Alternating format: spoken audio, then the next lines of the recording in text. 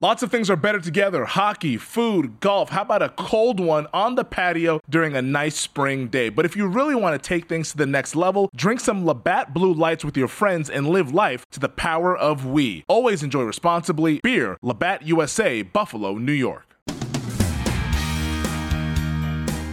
As always, thanks so much for checking out the GM Shuffle. Subscribe on Apple Podcasts, rate and review. Appreciate all the comments that always come in from all of you. And by the way, if you have a question, because I often get asked this question, is how do I get a hold of you guys? Well, you can go to the GM Shuffle at gmail.com, and you can go ahead and ask whatever question you have for me and Mike, and we always appreciate being as interactive as possible. Here are some of the comments we've gotten. This was, in fact, just from this past Friday. This was from D. Housel. Come for the football insight, stay for the gambling advice.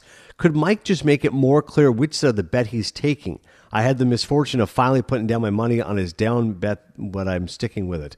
Mike, the previous advice to check out the Hold Steady is spot on for an early Bruce fix. How about that? Yeah, I love that. That's awesome, right? Yeah, people are loving hearing the behind-the-scenes talk, so we'll keep it going as always. Let's start it out first with the Patriots and the Ravens, Mike. It was the game of the weekend here, and the New England Patriots finally show some mortality, and that defense, which had been so rock solid, we're averaging in single digits in terms of points against, they finally get a real test there in Lamar Jackson, who was fantastic. And this was the thought I think a lot of us had with New England was, yeah, okay, they are a great team, but let's wait until they face some stiffer competition at Baltimore against Lamar and company. Great game plan from John Harbaugh. What was your biggest takeaway from seeing New England finally lose a game? I thought New England lost the game. I thought that Baltimore dominated the game. I think New England beat themselves. Anytime New England gives up 4 first downs by penalty, the first drive of the game, they get offsides. Something was going on with the snap count. We were too busy with the narrative of explaining how Lamar Jackson was always within the destiny of the Baltimore Ravens and how they visualized this offense with them, even though they traded down 3 times in the first round and picked them the last pick of the first round, right? Somehow that got lost in the conversation. We were talking about how they're going to build this team, and you can't chase West Coast quarterbacks, that you have to, invent your own quarterback. Meanwhile, they're drafting tight ends and everything else before. But that being said, the 4-point play to start the game off, I think New England really stubbed their toe. I think this is the greatest thing that could ever happen in New England. I really do. I think it takes off that whole conversation of are they going to go undefeated. It also allows them to get a perspective on who they are, who they really are. They got punched in the mouth. They didn't handle it very well. Baltimore beat them. And I think it just opens up the one thing I think Collinsworth said that made some sense last night was it opens up an avenue of, look, this guy is unique, and uniqueness doesn't necessarily always have to be the vision that we have. Uniqueness can be something else, and I think that that's really what Baltimore is. Baltimore's unique, and if you continue to judge Baltimore based on a drop-back pass game, based on how Lamar throws the ball, then you're going to miss the boat. And I equate it to Allen Iverson of the 76ers. He shoot 9 for 32, and I'd bitch about, how bad he was shooting. And then I realized he made 5 plays that won the game for the 76ers. You just got to put it in a different perspective. I think that's what I learned from that game. One thought here, my buddy Rosillo tweeted this out. The Ravens love Lamar so much they traded back in the first round twice and then took someone else at number 25 before trading for another pick at number 32 to take him. And as you tweeted, Ryan, stop letting the complete facts get in the way of the narrative. All the moving around was to gain more time to design the team around the quarterback they haven't picked yet. This is interesting here, the way people are looking back at what Baltimore did and how they wound up with Lamar Jackson.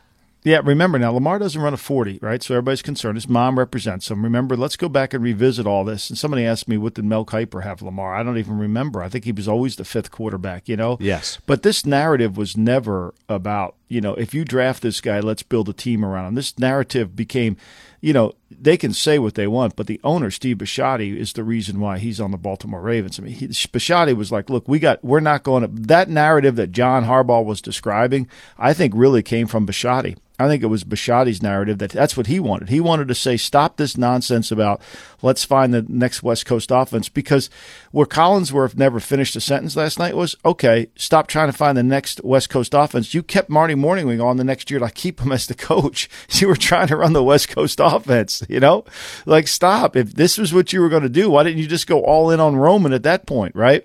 Why didn't you just go all in? And I think that we lose sight of it. We have this revisionist history of things that go on in the NFL. And look, I'll say this. I watched the mayor of Munchkinland, my man Kyler Murray.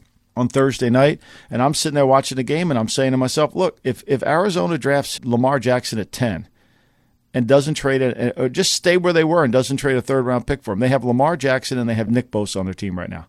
They'd be pretty good. Instead they have Kyler Murray, who's a nice player. I don't know if he's going to be this dynamic player that he is. He's not Lamar Jackson in terms of speed. That I do know. So I will give the Ravens credit for this, is they do understand that they're all in on this now. You can't go lukewarm on it. You're going to change your playbook. You got to change everything you do. You got to draft players. And the fact that they have these 3 tight ends makes it problematic for a team like New England, who wants to go and kind of change the tempo. They're a little bit like a basketball team. They've gone big. Everybody else goes small. They go small. They go big. It's tough to match up to them if you don't have the right pieces. I thought New England had better pieces, but they couldn't hold up to the power of Ingram and the power of their inside run game. Ultimately, Baltimore emerges victorious. Like you said, maybe it's a good thing for New England now. Bill can point out to his team and say, okay, look at the mistakes you made. Now we got to clean this up. And in terms of the Patriots finally losing a game, you also get the Dolphins finally winning a game. Ryan Fitzpatrick throwing 3 touchdown passes, 2 of them to rookie Preston Williams. The Dolphins finally win. They beat their former coach Adam Gase and the Jets 26-18. Sam Darnold 27-39 for 260 in the loss. But how about the Dolphins for perspective, Mike? They avoided what would have been the second 0-8 start in franchise history, joining 2007. That means the NFL's lone winless team, the Bengals, call them the Bungles at 0-8. They're the front runners right now for the number 1 pick in the draft. That's crazy. It's unbelievable. And last Monday night, there was the ESPN panel was on, and they were ripping the Miami Dolphins who were playing on Monday night. We talked about this on the Thursday GM Shuffle. They're ripping them about how unfair it is for what the Dolphins are doing to their players, and they're unsafe to put them out there in that environment. And I text somebody at ESPN. I said, are these guys watching the last 3 games? Like, you could say what you want. Miami's bad. I mean, they're trying, but they're bad. They're not trying. They're bad. I'm not going to argue with that with anybody. I think nobody in Miami would argue. And they're trading away pieces to rebuild their team. They're bad. There's no doubt they're bad. But they are trying. They had Washington. They could be a 2-win team. I mean, if they get the 2-point play against Washington, they could be a 2-point team. They could be a 2-win team. I mean, they're trying. The problem is they're not any good. And for you to criticize them for harming their players, do players want to play on a losing effort? Of course not. But most of them are young players. They don't know any better. And they've gotten rid of the players that want to go somewhere else. Some guys need a career. That's why we have this XFL. Is it fair for kids to play in the XFL? They could harm their career. I mean, seriously, I think the narrative that we put on this is so unfair and it's wrong. But, I mean, look, Miami, they went down there. They're trying to build a culture. And the Jets, to me, which are the back end of a team that I've ever seen in my life, just have no chance. I mean, the Jets have no chance. And it starts really with their owner. It starts with their owner because I don't think their owner really understands what it's going to take to build a franchise that can compete on the highest level. And that's obviously frustrating because if you're a guy like Sam Darnold, who we saw without him just how bad the Jets were, with him at least he gives them a glimmer of hope. But it's one thing to say, Mike, well, you got a franchise quarterback, you can build around him. But if you don't trust the ownership, if you don't trust the GM, if you don't trust the head coach, well, then what do you have besides one good player? You don't have anything, right? You don't have anything. And I think this, look, if I were Christopher, if somebody said, what would you tell Christopher Johnson? Like, what would you say? I would say, here's what I would say. I'd say, look, there's 5 principles. Let's call them 5 of what it takes to build an organ. Like, these are like lessons that the owner should have. Like, if you can do these 5, you can build a successful NFL team. And if as an owner, this is for an owner, right? And most of the owners, people think, well, they've made all this money doing this, doing that. No, they don't have a clue about what it takes to build a team. So the number one thing an owner needs to have is common sense, right? Like, let's just take the Jets, for example. They employ Charlie Casserly to go out and hire a GM. And it's shocking. I mean, I know you're going to find this completely shocking, that Charlie felt the best man for the job was Mike McKagan, his assistant at Houston. He's the best man for the job, right? That's what he felt. Like, there's no doubt. So you hired Charlie. Charlie got his friend a job. But that's okay. You do that, right? So now then they put Bowles and him together, okay?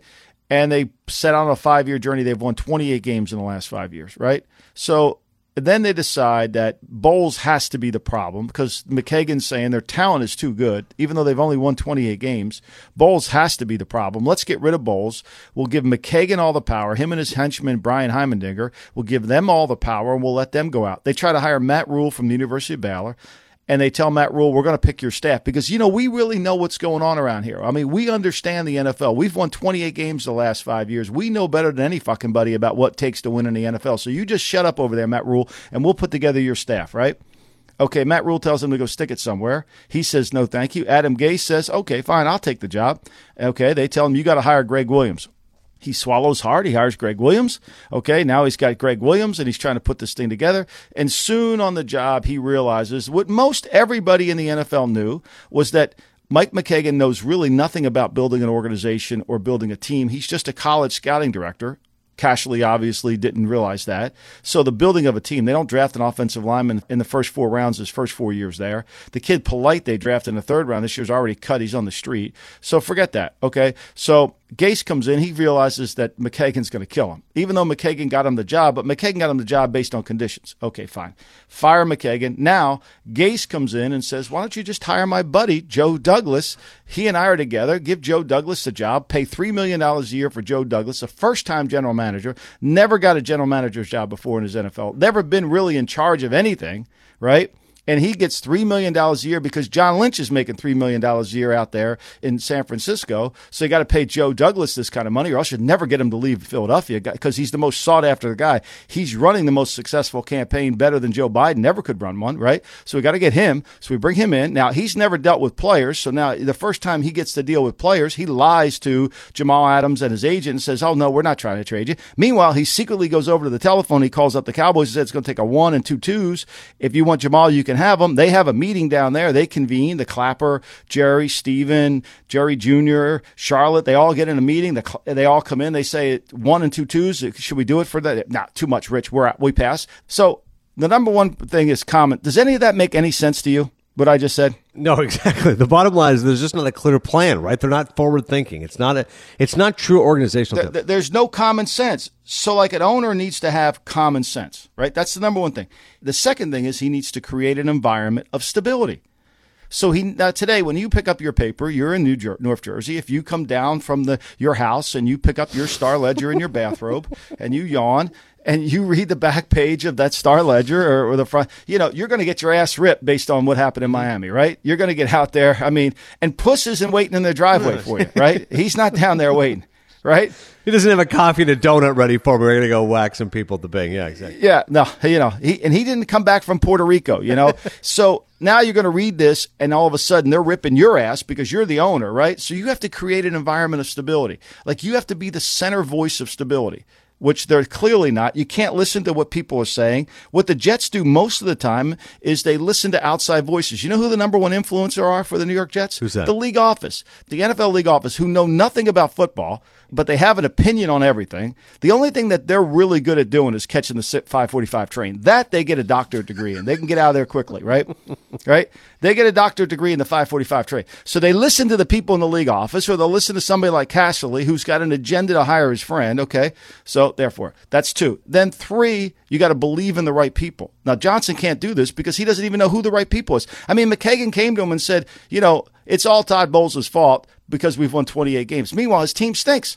So you got to know who to believe in. So that's the hard thing. 4, you got to have a sense of pride within your organization. Like when the Browns wear those all brown jerseys, there's no sense of the pride for the team. They look like a giant turd out there, right? Like at some point, you're the owner of the team. You have to build the history. Bill Walsh used to say this all the time. Marines fight for Marines, right? We fight for what we believe in, the bigger cause. You teach it. When you walk into the Patriots cafeteria, there's pictures of all the Patriot players on the walls that were great Patriot players because Belichick's trying to make sure the players understand the history of the team, preserve the pride of the team.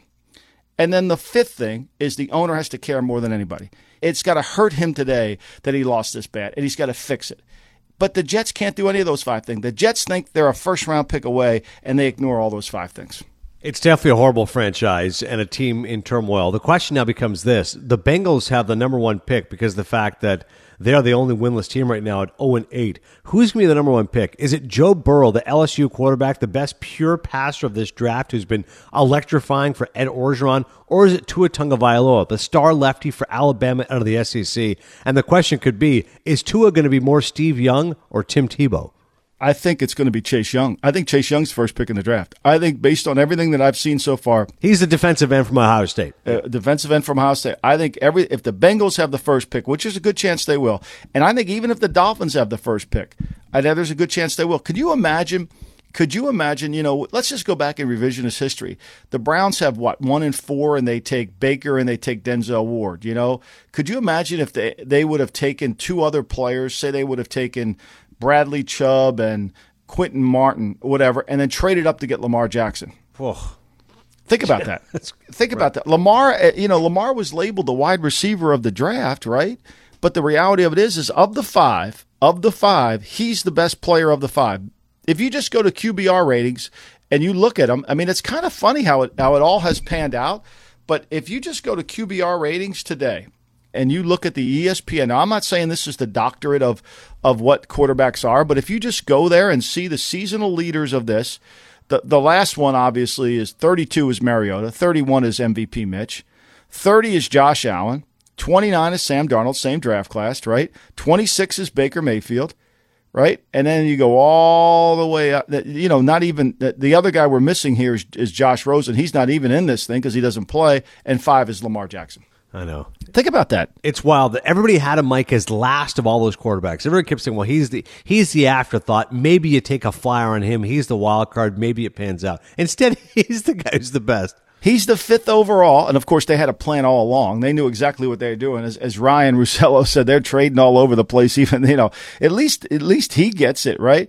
Think about that now. It's just in perfect order. I mean, Josh Allen, Sam Darnold, Baker Mayfield, 26. Darnold went to 2nd, and Allen went 3rd, and then we went Rosen, and then we went 5th. And meanwhile, the guy picked 5th is better. So my point about this conversation is, like, if I'm the Bengals or if I'm the Dolphins, I'm taking something that's known. Chase Young's known. He's a great player. I'm taking him.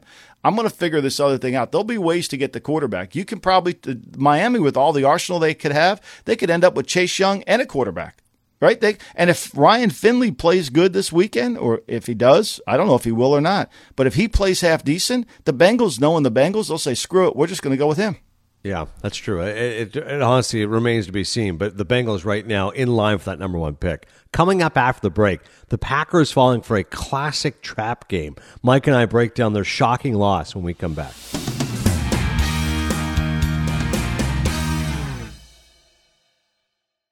The NBA playoffs are heating up, and so is the action at DraftKings Sportsbook, an official sports betting partner of the NBA. With same-game parlays, live betting, odds boosts, and so much more, don't miss out as the NBA postseason winds down. I mean, these second-round playoffs have been unreal, and we have the conference finals now on the horizon. Make sure you get all those futures bets in before the value disappears. And if you're new to DraftKings, you got to check this out. New customers bet $5 to get $150 in bonus bets instantly. Download the DraftKings Sportsbook app now and use code SHUFFLE. That's code SHUFFLE for new customers to get $150 in bonus bets when you bet just $5 only on DraftKings. The crown is yours. Gambling problem? Call 1-800-GAMBLER, or in West Virginia, visit www.1800gambler.net. In New York, call 877-8-HOPE-NY or text HOPE-NY 467-369. In Connecticut, help is available. For problem gambling, call 888-789-7777 or visit ccpg.org. Please play responsibly on behalf of Boot Hill Casino and Resort in Kansas. 21 plus, age varies by jurisdiction, void in Ontario. Bonus bets expire 168 hours after issuance. See dkng.com/bball for eligibility and deposit restrictions, terms, and responsible gaming resources.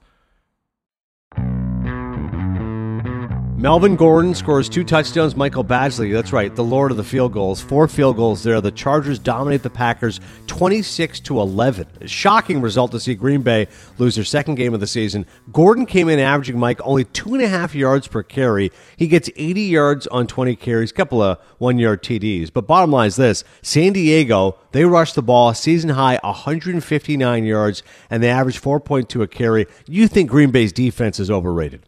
I said it on the Thursday pod, and I went ahead. Here's what I thought. I sculptured the game in my brain. I thought this would be a shootout.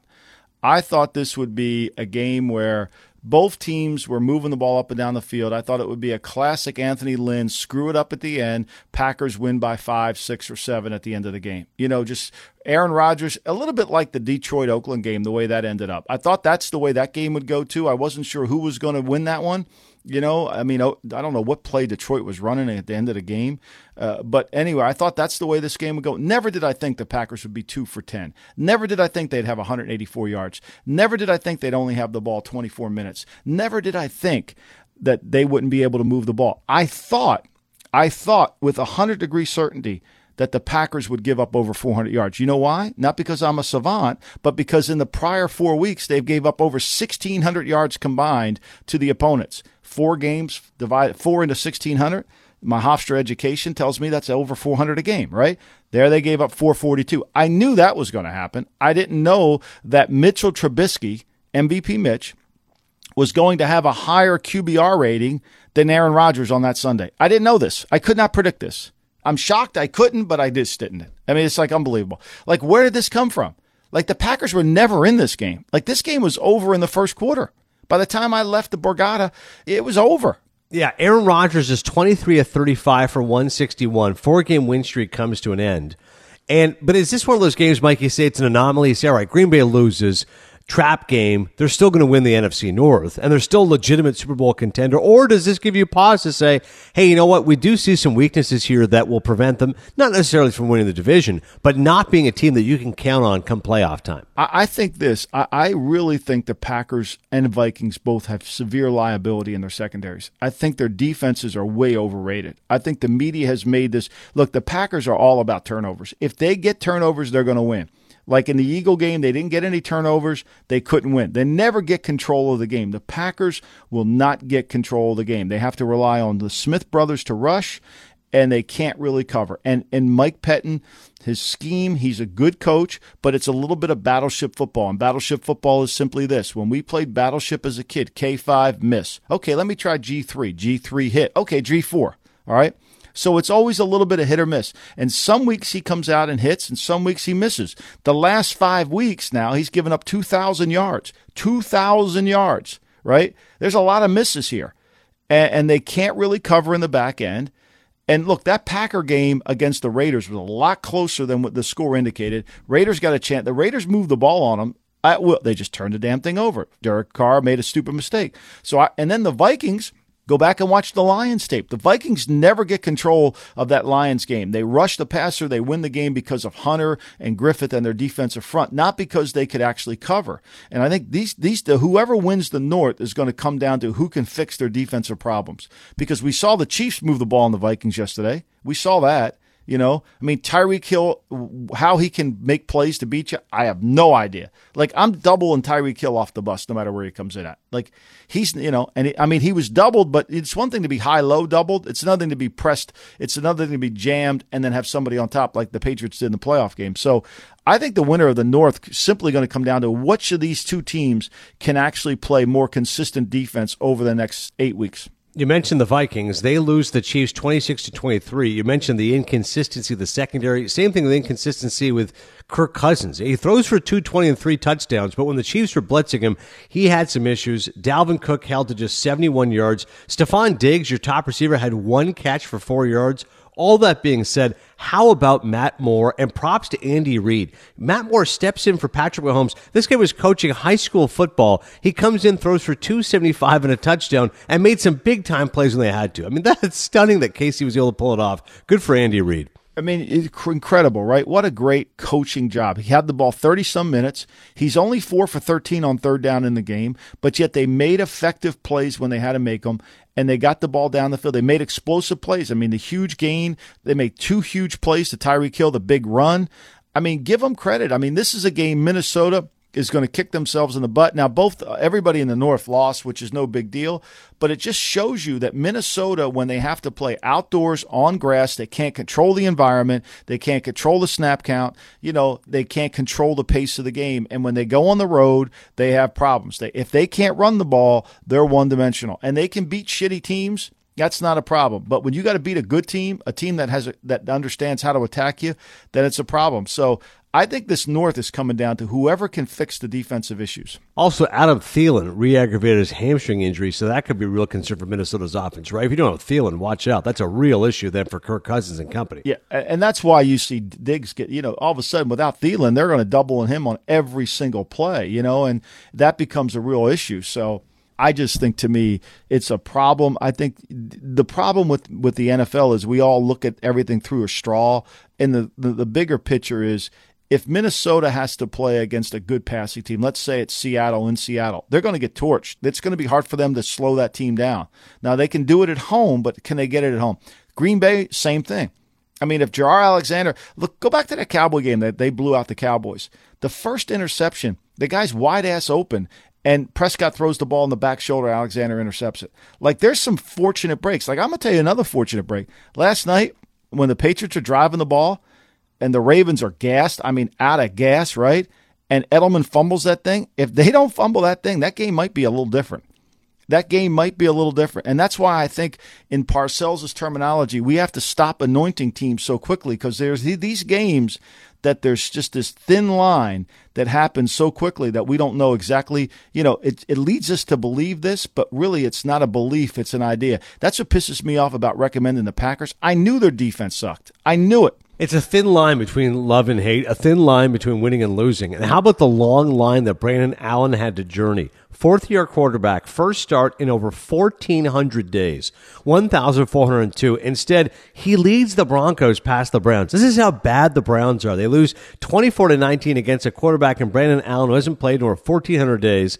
Allen to Cortland Sutton, a big pass to Noah Fant. Phillip Lindsay ran 9 times, 92 yards and a touchdown, as Nick Chubb stymied for 65 on 20 carries. And Baker Mayfield, all they were talking about his facial look. His mustache is getting more acclaim than the fact he threw for 273. The Browns are done. They're 2-6. Anybody that thought, Mike, this was a team that was going to the playoffs, perhaps, God forbid, actually make a run in the playoffs of the Super Bowl, they were badly fooled. This is a 2-6 team. They're awful. Yeah, and what did they do? They had to cut the Whitehead kid who was their starting safety, who was sending out threatening tweets. Yeah, he was pissed about the team, exactly. Yeah. Jermaine Whitehead. Then they also have the shooter. Like, why is it always that there's something about the Browns? Why is it just not focused on football? Well, there's such a void of leadership within the building. And it's toxic in that building, and it's going to remain toxic in that building because the owner refuses to really understand it. You talk about the 5 things I laid out for the Johnsons. Well, they should be the 5 things for Jimmy Haslam, too, who's a wonderful man. But he listens to 1,000 people, and he takes notes. That's the scary part. He takes fucking notes, right? He writes it down. But then he asks you the same question later. Like, did you not write that down?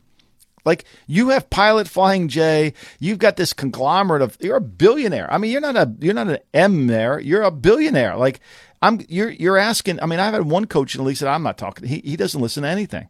It's like he writes it down, and so this is the mess they've chosen. Baker Mayfield. We talked about it before. Whenever Baker Mayfield has to throw the ball 35 times or more, they're not going to win.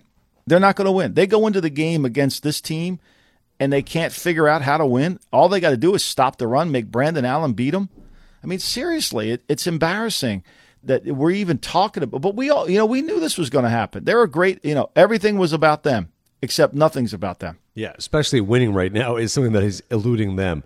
And you go from unsurprising to genuinely surprising. And that's the fact the Pittsburgh Steelers could actually make the playoffs. They're very much alive right now in the AFC. They've won 3 straight games.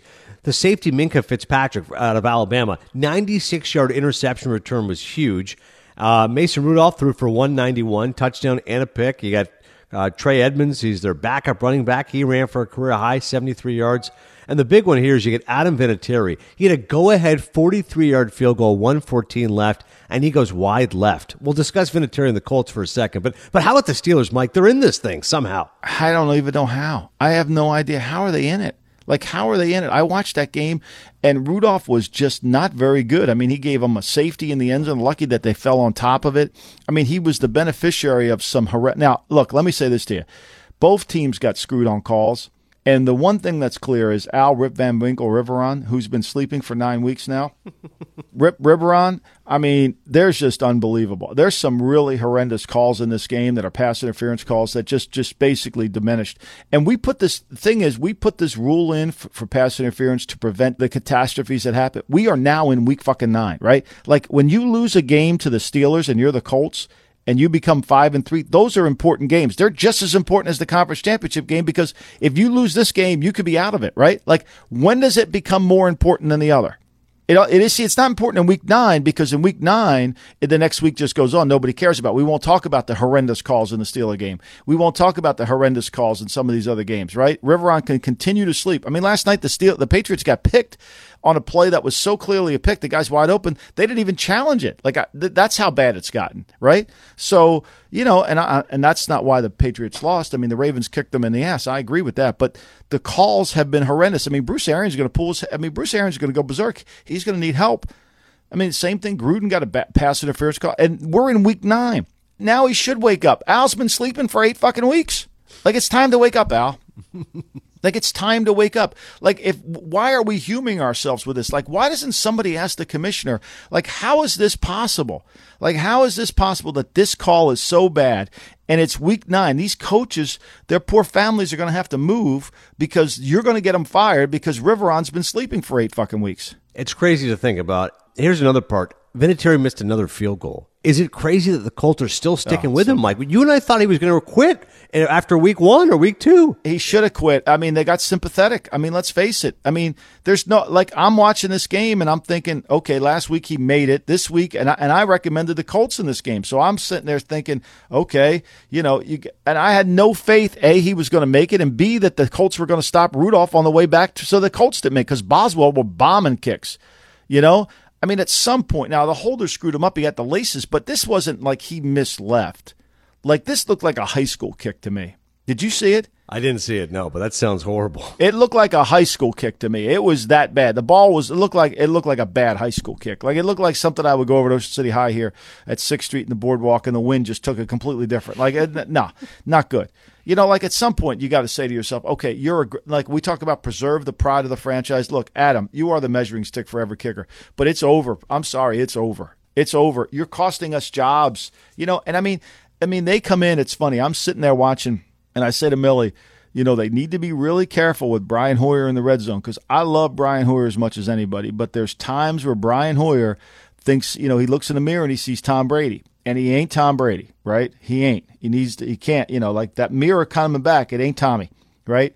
So when you get in the red area, Brian is quintessential 2020 quarterback. You got to keep him and then when you get in that red zone, you got to really be careful and manage him. So I say that to Millie.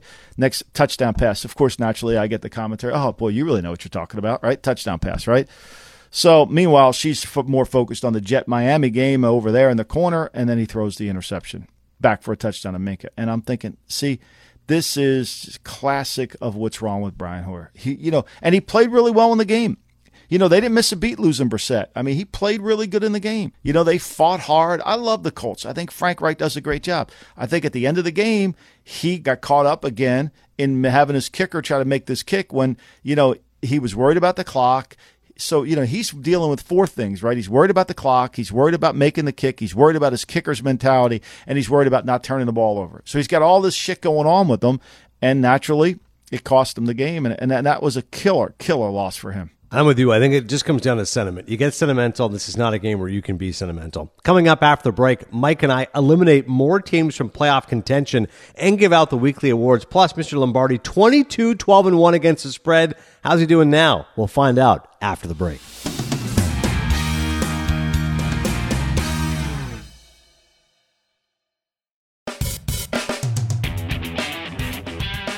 All right, Mike, you're 22-12-1 going into the week. How'd you do?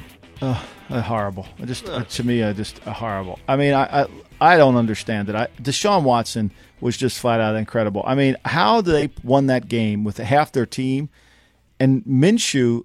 I mean, I like Gardner Minshew, and I thought that they would throw the ball like the Raiders did against the Texans. man, did I miss that one bad. I missed that one terribly. I thought that they would move the ball. I thought they would play better defense. I thought without Watson having, Tunsil, without having Will Fuller, without having a complete cast, I lost that. I lost the Colts on the kick. Brissett gets hurt. Hoyer throws the pick six. I thought I handicapped that game right, and then, of course, I lost the Packers. So I got one game tonight. I got the Cowboys in the 7. Right now I'm 22-15-1 with a lot of apologies. I feel badly because sometimes you overthink yourself. Sometimes you overthink. I love Seattle.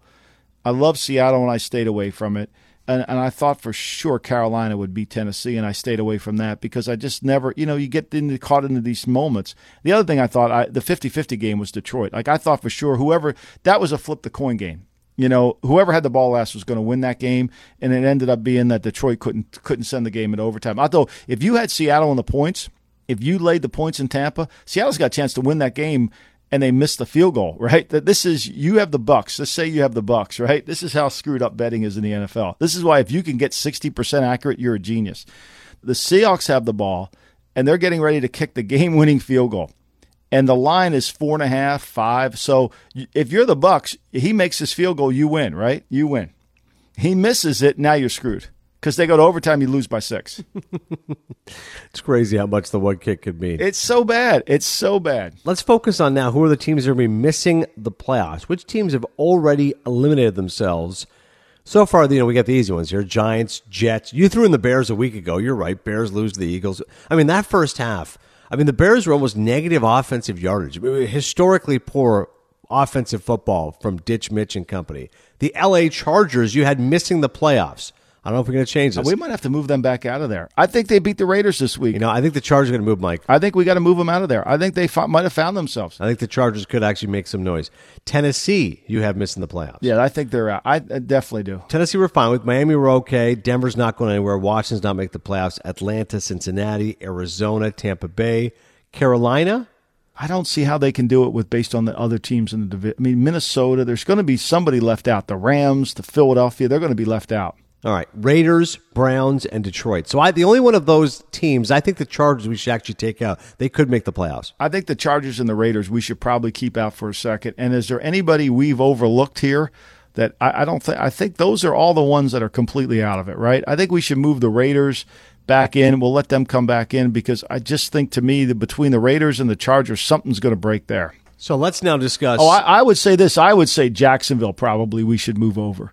I don't see Jacksonville at 4 and 5. I don't think we're getting 3 teams from the South. So have Jacksonville missing the playoffs, yes. Yeah. Do we have them in there? Not right now. So let's put the Jaguars as missing the playoffs. We're taking out the Raiders and Chargers. Yep, that's right. I think that's probably the best bet because, look, I don't think Jacksonville's good enough. And what they did yesterday, they got schooled. Romeo Crennel did a tremendous job against DeFilippo because I don't understand how they couldn't move the ball they had no corners.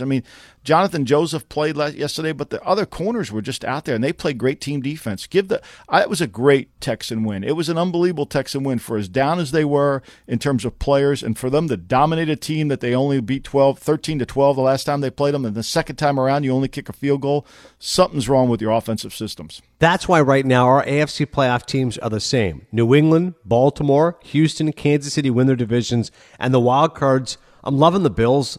And then I got the Colts, although I feel a little shaky. The Colts, I almost want to put an asterisk there, Mike, because I worry after Vinatieri's missed kick what could happen there. But right now I'm going to go Bills and Colts. I think if the Colts don't change kickers, you can't count them as a playoff team. I think they got to change kickers. I think they have to. As much as it's going to hurt them to do it, and they love their kicker, but I think they have to. I don't see how you can go into this. There's no kick he can make. I know Pittsburgh's a hard place to make kicks in, and I know the snapper screwed him.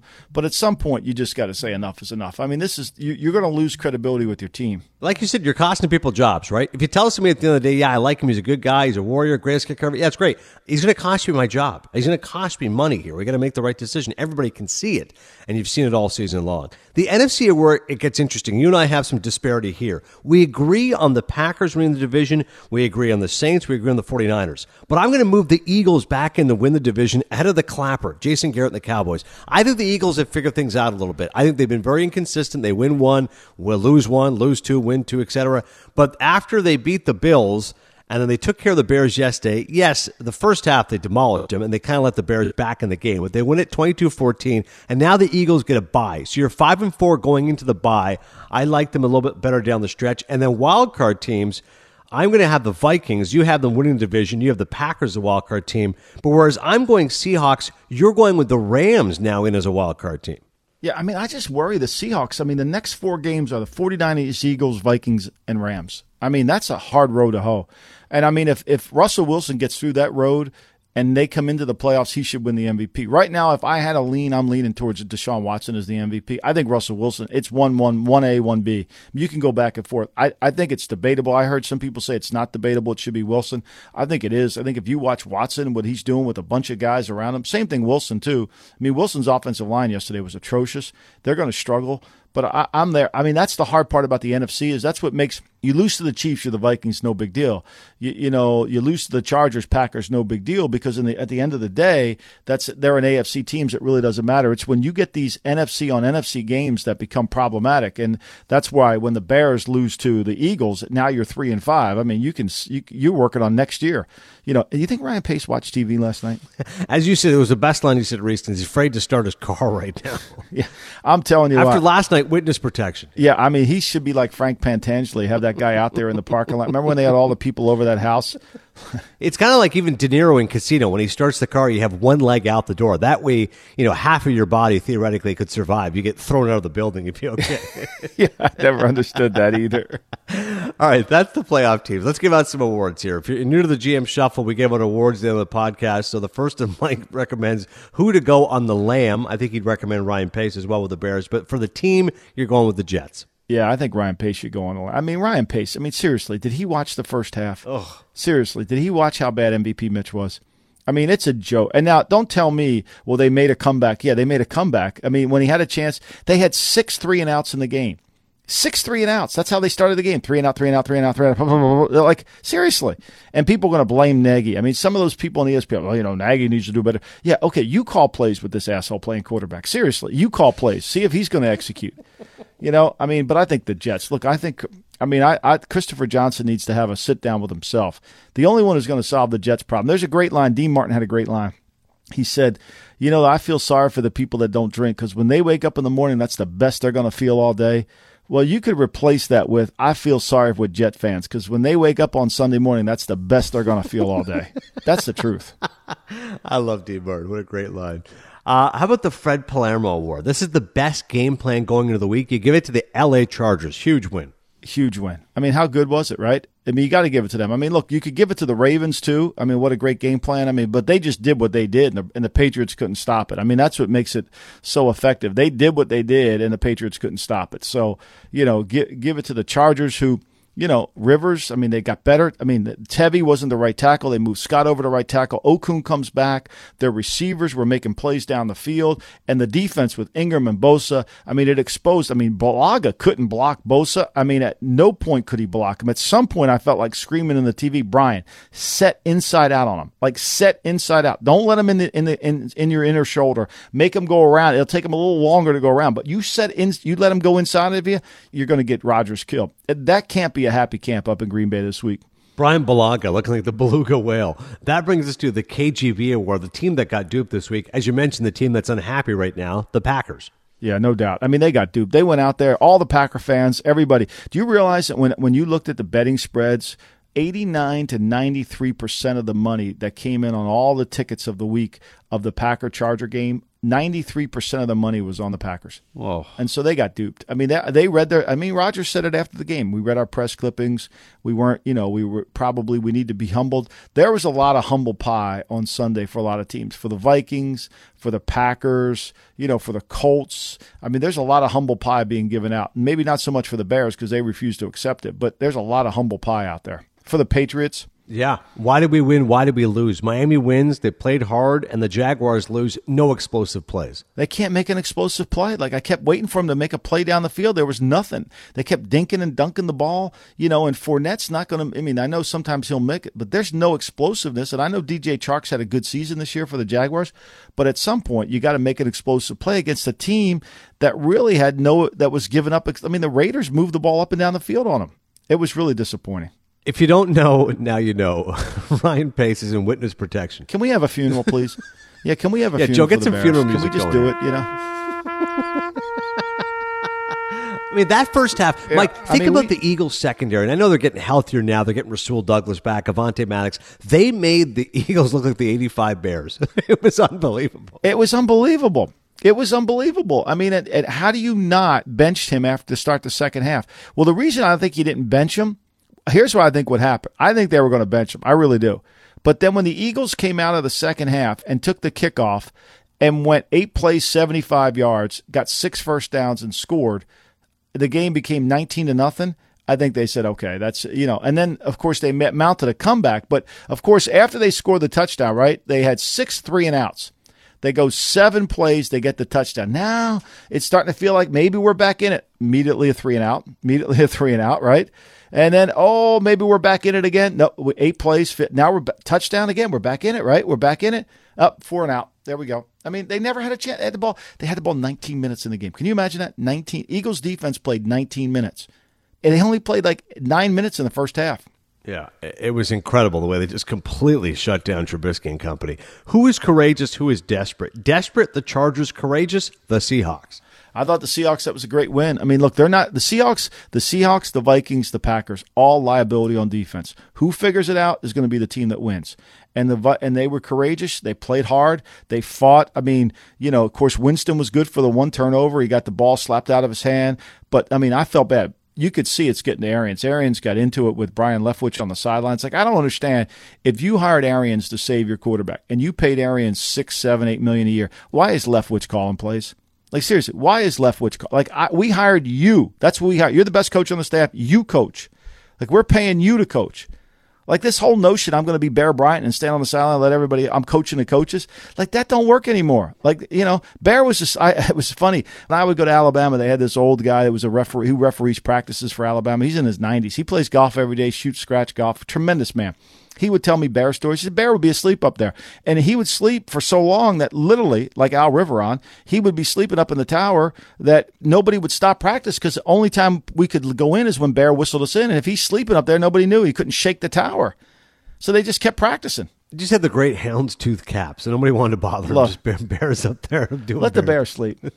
Follow us on Instagram at the GM Shuffle. Closing thought, Cowboys, Giants. How do you like the clapper? Jason Garrett, that offense going up against the Giants defense, Daniel Jones in primetime. I think this is a big game for the Clapper. It's a big time for the Clapper. Eagles are on his heels.